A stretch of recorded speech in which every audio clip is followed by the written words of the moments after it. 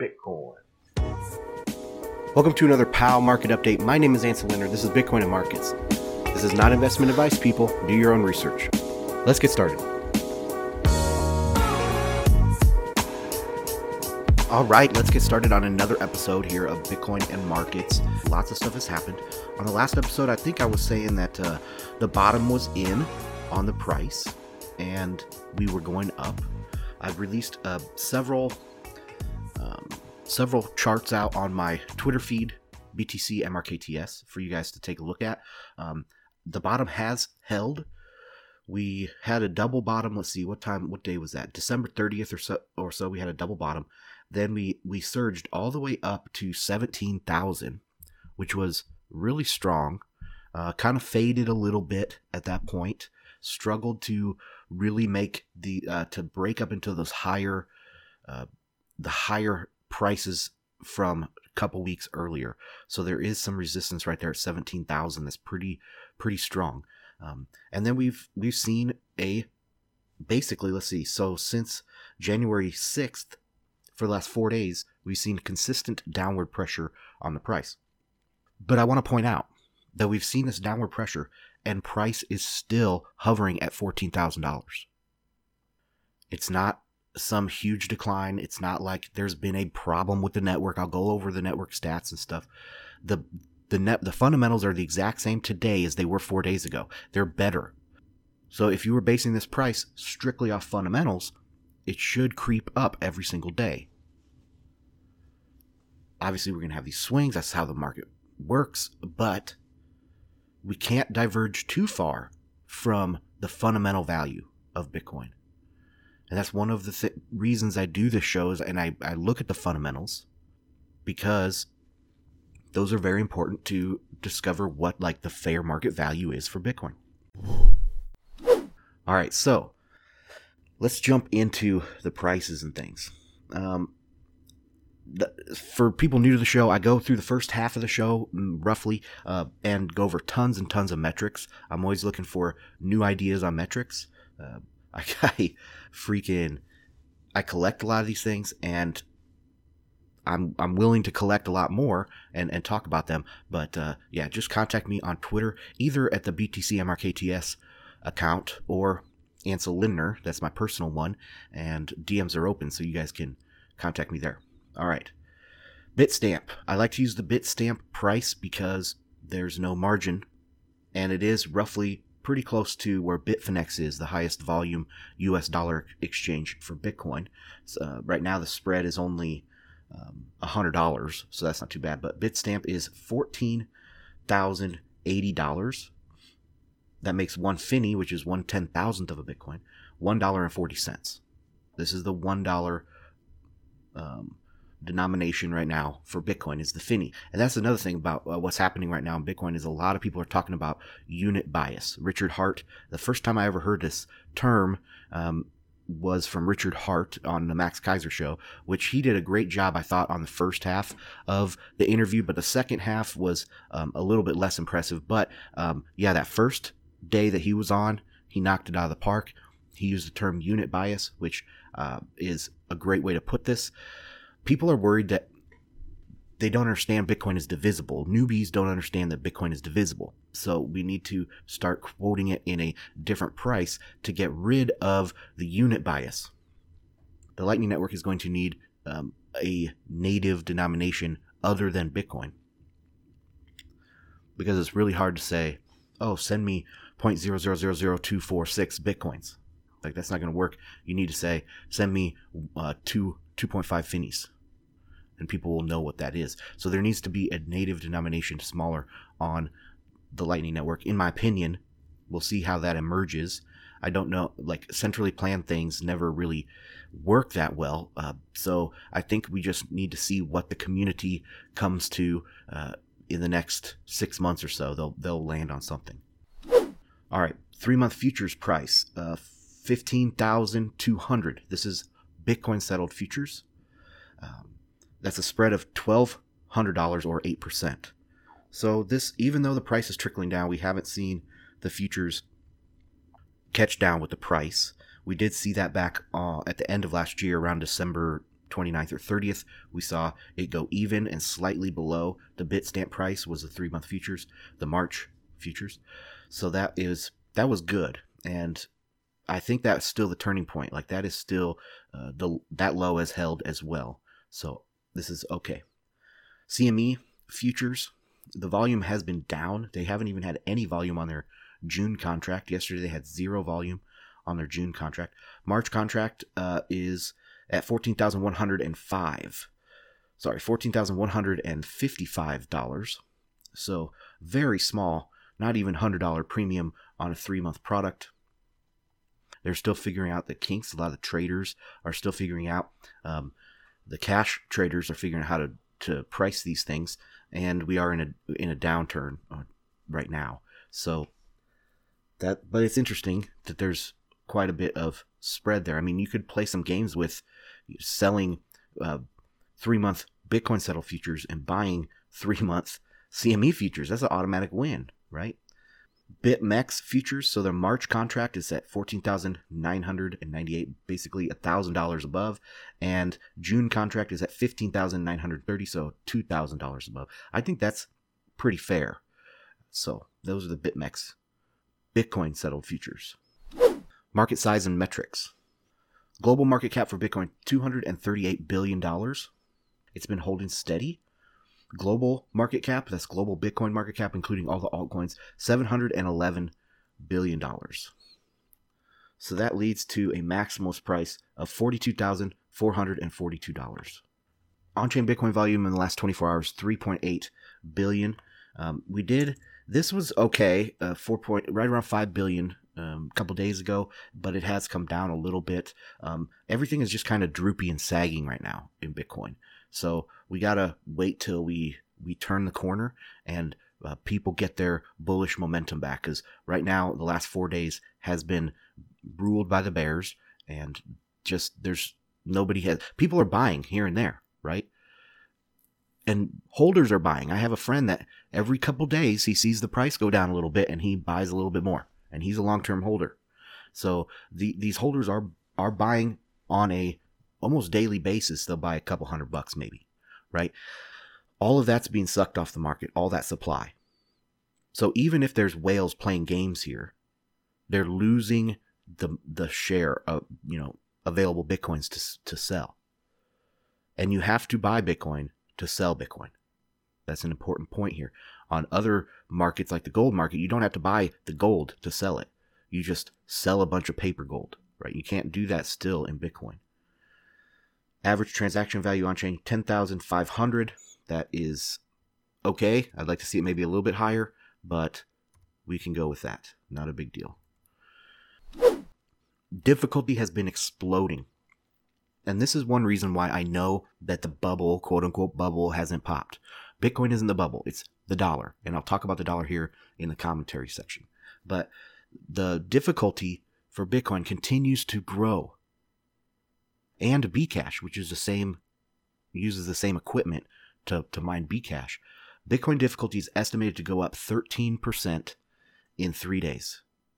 Another 13%. We've seen a double-digit increase 2 out of the last 3 difficulty adjustments, and now this one is looking like it's going to be a double-digit as well. I mean, lots and lots of hash rate. There is a story involving mining here in this respect. So China came out and said, not penalize the Bitcoin miners, but we're not going to be subsidizing them anymore with this cheap power. And a lot of people were kind of, right off the bat, they're like, oh, this is bad. But now we've seen countries like Canada, in Quebec, Canada, Francis Pouliot has been working up there with a lot of people, and they are ready to court the miners. Ontario, Canada they're building a humongous mining operation there. So these miners have places to go. And the difficulty keeps increasing. So this is healthy. This is a very healthy market. It's actually like just the same as when the Chinese exchanges were super dominant. There was this this feeling over the market where people were worried. Like, look at all the centralization in China. We're kind of worried about this. Same with mining right now. Look at all the centralization. We're worried about this because China is kind of like a loaded gun. It could go off at any moment. So now that they've said something, now that we're getting these people out of China and decentralizing them a little bit, it's a relief in general, I think, for the market. Right away, it feels bad, and maybe that's why we're seeing a sustained dip. But overall, long term, I think it's going to relieve the market that we're decentralizing where mining happens. Anyway, so what else? 10% hash rate is on Bcash right now, but they still have less than 200 transactions per block on average, and it's just no one's using it. No one cares about Bcash. I'll talk about that a little bit more in the commentary section about some of the FUD we've seen. But yeah, so Bcash, we've seen Bcash pumped over the last couple difficulty adjustments, especially the big ones. So expect that to continue this time. So in 3 days, we're going to see a pretty big pump. That's going to fade. It's going to continue to go down. I mean, it's not even at 20% the price of Bitcoin. And remember, it started at par. Mempool. Bitcoin mempool, according to TradeBlock, and they filter their mempool a little bit, 18 megabytes, so not bad. Joho has it much higher than that, obviously, because he measures everything in, let's see, where does he have it? He has it like over 200 megabytes, but he measures everything, and they drop out as little as possible, where TradeBlock is going to drop stuff out sooner. But the average, or a good fee to get something in the next block or in the next couple blocks is 105 Satoshis per byte. That's not too bad. And I also want to point out that there has been a large, if you look at Joho's site, which I linked to in the show notes so you can check it out, there's been a large rise in the number of 100 Satoshi per byte transactions. I mean, especially percentage-wise here in the mempool. That's good. In my opinion, that's really good because that shows that people are actually using better fee estimators. Right? So a lot of these super high fees are due to bad fee estimation. We haven't seen a big growth in these super high fees. We've seen a big growth in just like the minimum to get it approved quickly, to bypass the spam, the 100 Satoshi per byte level. So I think that's good. To me, that says that people are using better fee estimators. All right. Development. So there's lots going on with Bitcoin development. The thing they're trying to get out right now is a full integration of SegWit into Core, especially the GUI. To me, this is a positive sign because everybody says, oh, it's Bitcoin Core dominates Bitcoin. That's the attackers will say that. And this provably shows that they're not, right? Core does not have SegWit fully integrated into Core. It's integrated from a transaction perspective, and you can use it in transactions and stuff with command line, but there's no GUI, there's no interface. So this shows that Core is not out there leading the pack on this. If anything, it's showing that Core is holding this up. So holding up what the rest of the ecosystem, what the rest of users are wanting. But they're going to be coming out with that pretty soon, I think, and that's going to do wonders for the SegWit numbers in general. Now, they've merged PRs in the last week. They've had 11 merged PRs and 11 closed issues. That's a little bit lower than normal, but these guys are working really hard trying to get this newest release out, minor release with the GUI enhancements. And if you look at other things like Bcash and Ethereum even, I mean, their development activity is much lower. Especially Bcash is basically 0 merged PRs on any of their implementations. They'll say, oh, we're decentralized. We have 5 different implementations. But several shows ago, I walked through each one, and there was no development activity on 4 out of 5 of them. And the other one was catching up with the current state. Like, their merged PRs had to do with just getting up to being compatible with the current difficulty adjustment. So there is no development activity happening on Bcash. Versus Bitcoin, there's 11 merged PRs in 7 days. OTC volume, last metric area here we have. Local Bitcoins hanging in strong at 96 million transactions, $96 million in volume in the last 7 days, most recent 7-day period. And Paxful, 5.2 million. It's kind of slacking off. I don't know if people are moving over to local Bitcoins. There's still a story there. Ledger X has had much lower volume. On the 9th of January, they only had one swap. So I don't know what the story is with Ledger X, but their volume has dropped off drastically.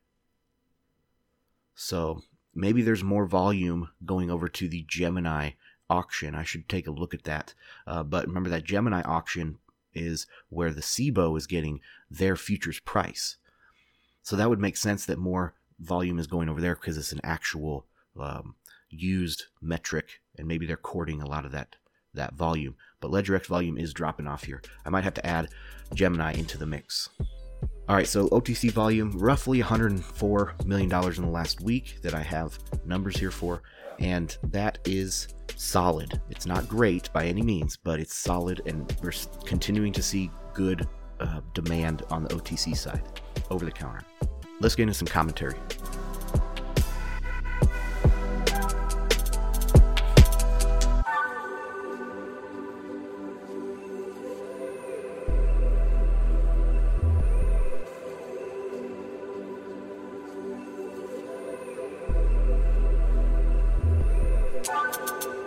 This is the Bitcoin space, but I have to talk about Ethereum here a little bit.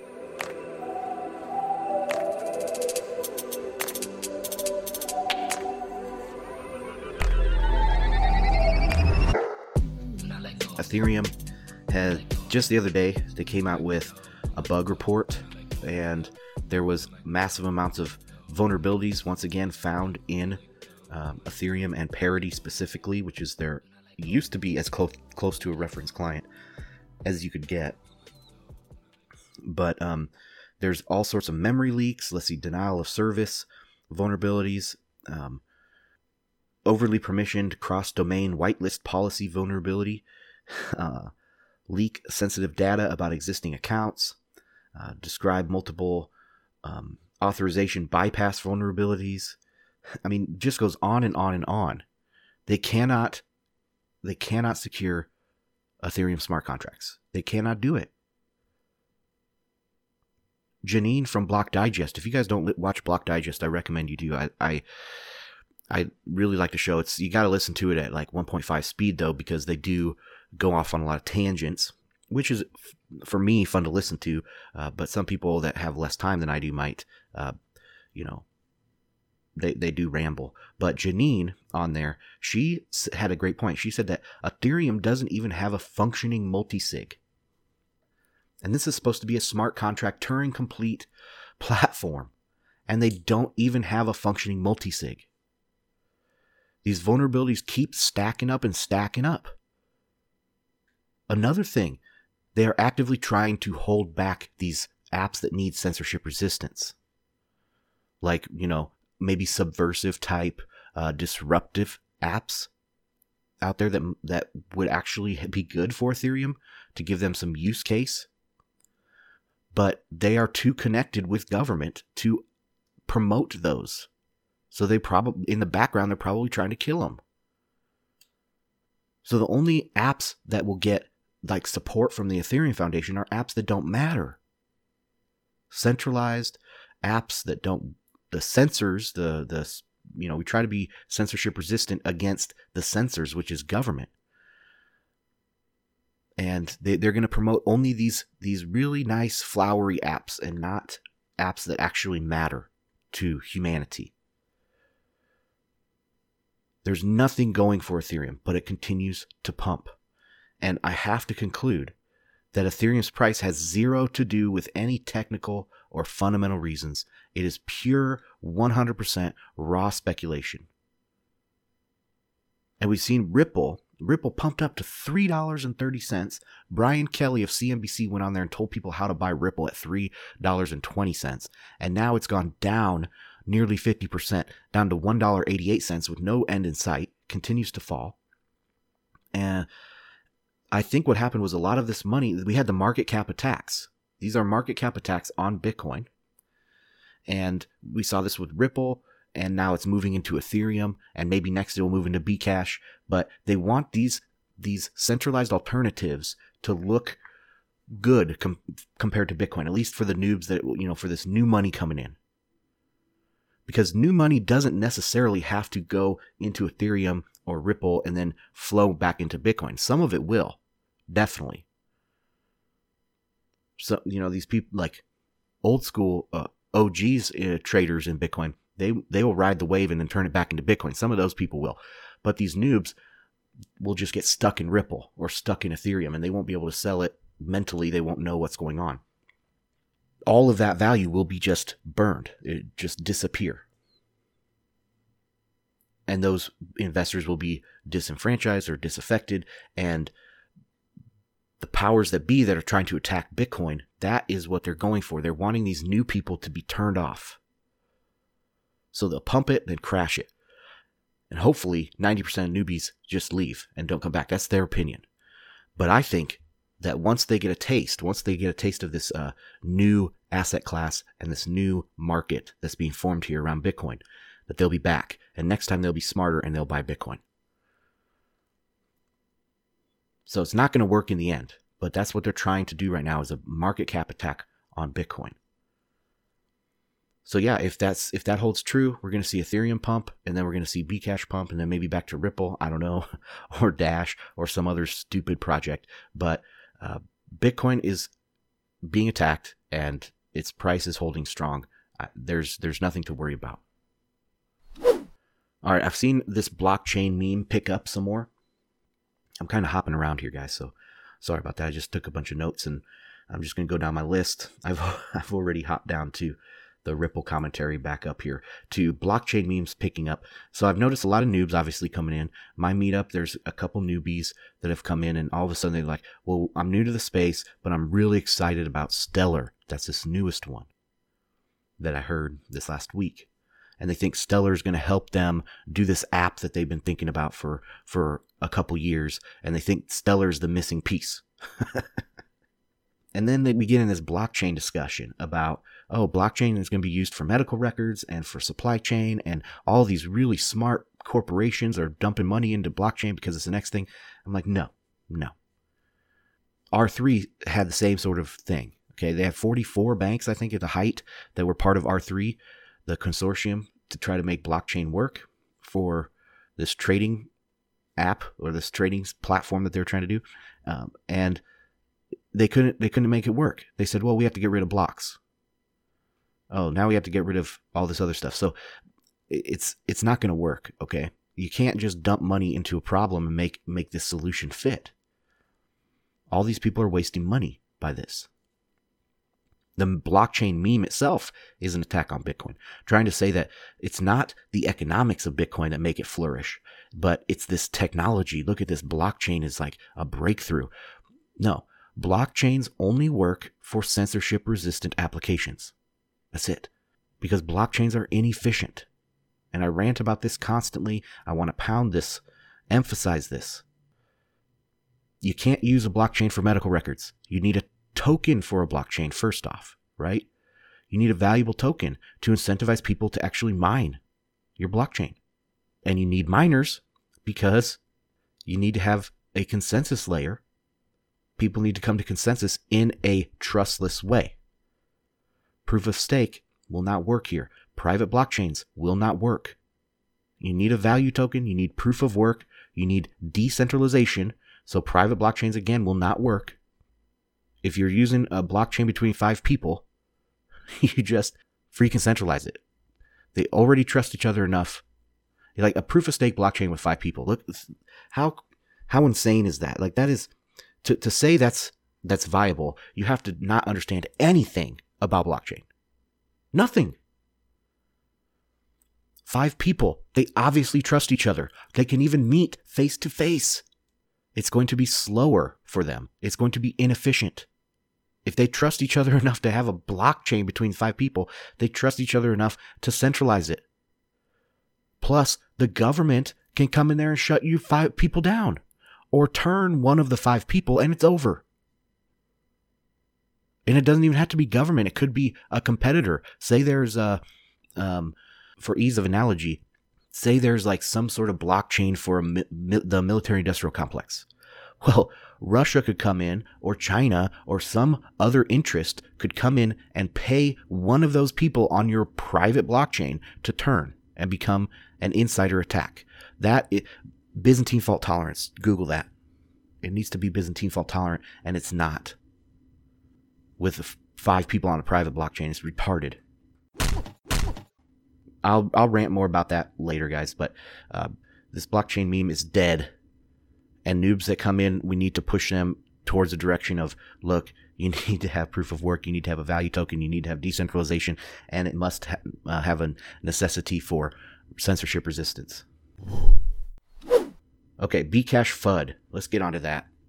So we've seen a lot of the FUD from the Bcash con artists picking up again, but we're not seeing a corresponding mempool attack. I talked about that earlier, where we're seeing a good amount of smart fees out there in the mempool. Because spam is expensive. Fees are doing their duty. It's disincentivizing spam, which is great. It's perfect. That's exactly what it's there for. Bcash is being pushed by a couple of billionaires. They just bought the Bitcoin Twitter handle, which I've reported as, impersonating somebody else and spamming people with scammy stuff. You got to ask yourself this question, and I posed this on Twitter. If Roger flipped on Bcash like he's flipped on Bitcoin and started fudding Bcash, would Bcash survive? No, it wouldn't. It would die very quickly. He would dump all his Bcash, turn it into Bitcoin, and that's that. Bcash is super centralized and super vulnerable to attack. If it got any sort of parity with Bitcoin, well, the government would want to destroy it too. Well, no, probably wouldn't, because the government can control it. It's not decentralized. The government can come in and control it, so they have no problem there. But there's no ability to use Bcash then in the way it's supposed to be used. It's not good money. Good money is censorship resistant. And let me go off on a tangent here about Gresham's Law. Now, maybe 6 months ago, I spent some time talking about Gresham's Law on the show. That's where good money or bad money drives out good. So if you have 2 options to spend good money or bad money, you're going to spend the money that's you don't want to hold, and you're going to hold the good money. We see this hyperactive in Bitcoin. Many people are holding Bitcoin and not spending it because it's very good money, right? And the better the money is, the more it's going to be held in this environment in the world. Anyways. Okay, Jameson Lopp has a Medium post out there about his, or BitGo's challenges with Ethereum. I linked to that in the show notes. You guys can check that out. Maybe I should have put that in with the Ethereum bugs. So the dollar had a really bad night last night after it looked like it could recover, but overnight it's plunged another %. And this is big news because the US dollar underlies a lot of the world economy. And even the Fed is out there now saying they don't understand why inflation isn't picking up. But it is. Look at stocks, look at gold, look at oil, look at Bitcoin. Inflation is picking up. The dollar is devaluing against all of these other asset classes. Even real estate's going up. I mean, everything is going up. So, except the dollar, right? And that makes sense. The dollar's going down and everything else going up. That's where the inflation is in these other asset classes. Just because it's not on the soy burger that they measure in the CPI, that's not where inflation is. Look at art. And definitely look at Bitcoin. So it doesn't look good for the dollar. I expect it to continue down here. We formed a really nice head and shoulders on the chart with a throwback. The last 2 days were kind of a throwback. So if this head and shoulders plays out, I mean, we're looking at, what is that, 3 more points down. So it's going to be right around that 88, 89 handle on the DXY. And who knows if the bottom could just fall out from there. Just as recently as 2014, it was down at 80. There's no reason it can't go back there. The dollar is in some pain right now. We're seeing the Chinese, the yuan oil futures starting trading on the 18th, I believe, of this month. Symbolizing, a huge hit against the dollar's backing as a petrodollar. The petrodollar is basically dead. I also think some of the protests and things in Iran recently were a last-ditch effort for the U.S. to pacify Saudi Arabia and say, look, we are doing stuff here for you. We're in with the CIA in Iran and trying to destabilize Iran, look, you need to stay with us. But I really have a feeling Saudi is turning east. They're turning towards China. China has a base in Djibouti on the other side of Saudi Arabia. They're putting a military base right on the border of Pakistan and Iran, like on the coast there. Like $80 billion they've already spent. So China's moving in. Saudi, I think, is going to start moving east. They see the writing on the wall. They don't want to be involved with this crumbling dollar empire. So watch out for dollar-denominated assets. Of course, we'll see inflation in stocks, not bonds. Like bonds are going to get routed here, I think. But crypto, mainly Bitcoin, I think, gold, oil, all of these harder, durable goods, they are going to be, commodities will be pumped up. The dollar is going down. So be prepared. Bitcoin. All right, that's all I have for today, guys. Thank you for joining me. My name is Ansel Lindner. This is Bitcoin and Markets. If you'd like to support the show, go to patreon.com/Bitcoin and Markets. Thank you to all my patrons. You guys are the greatest. Have had a couple new patrons in the last week. So we're still slowly growing there. That's all, guys. Peace.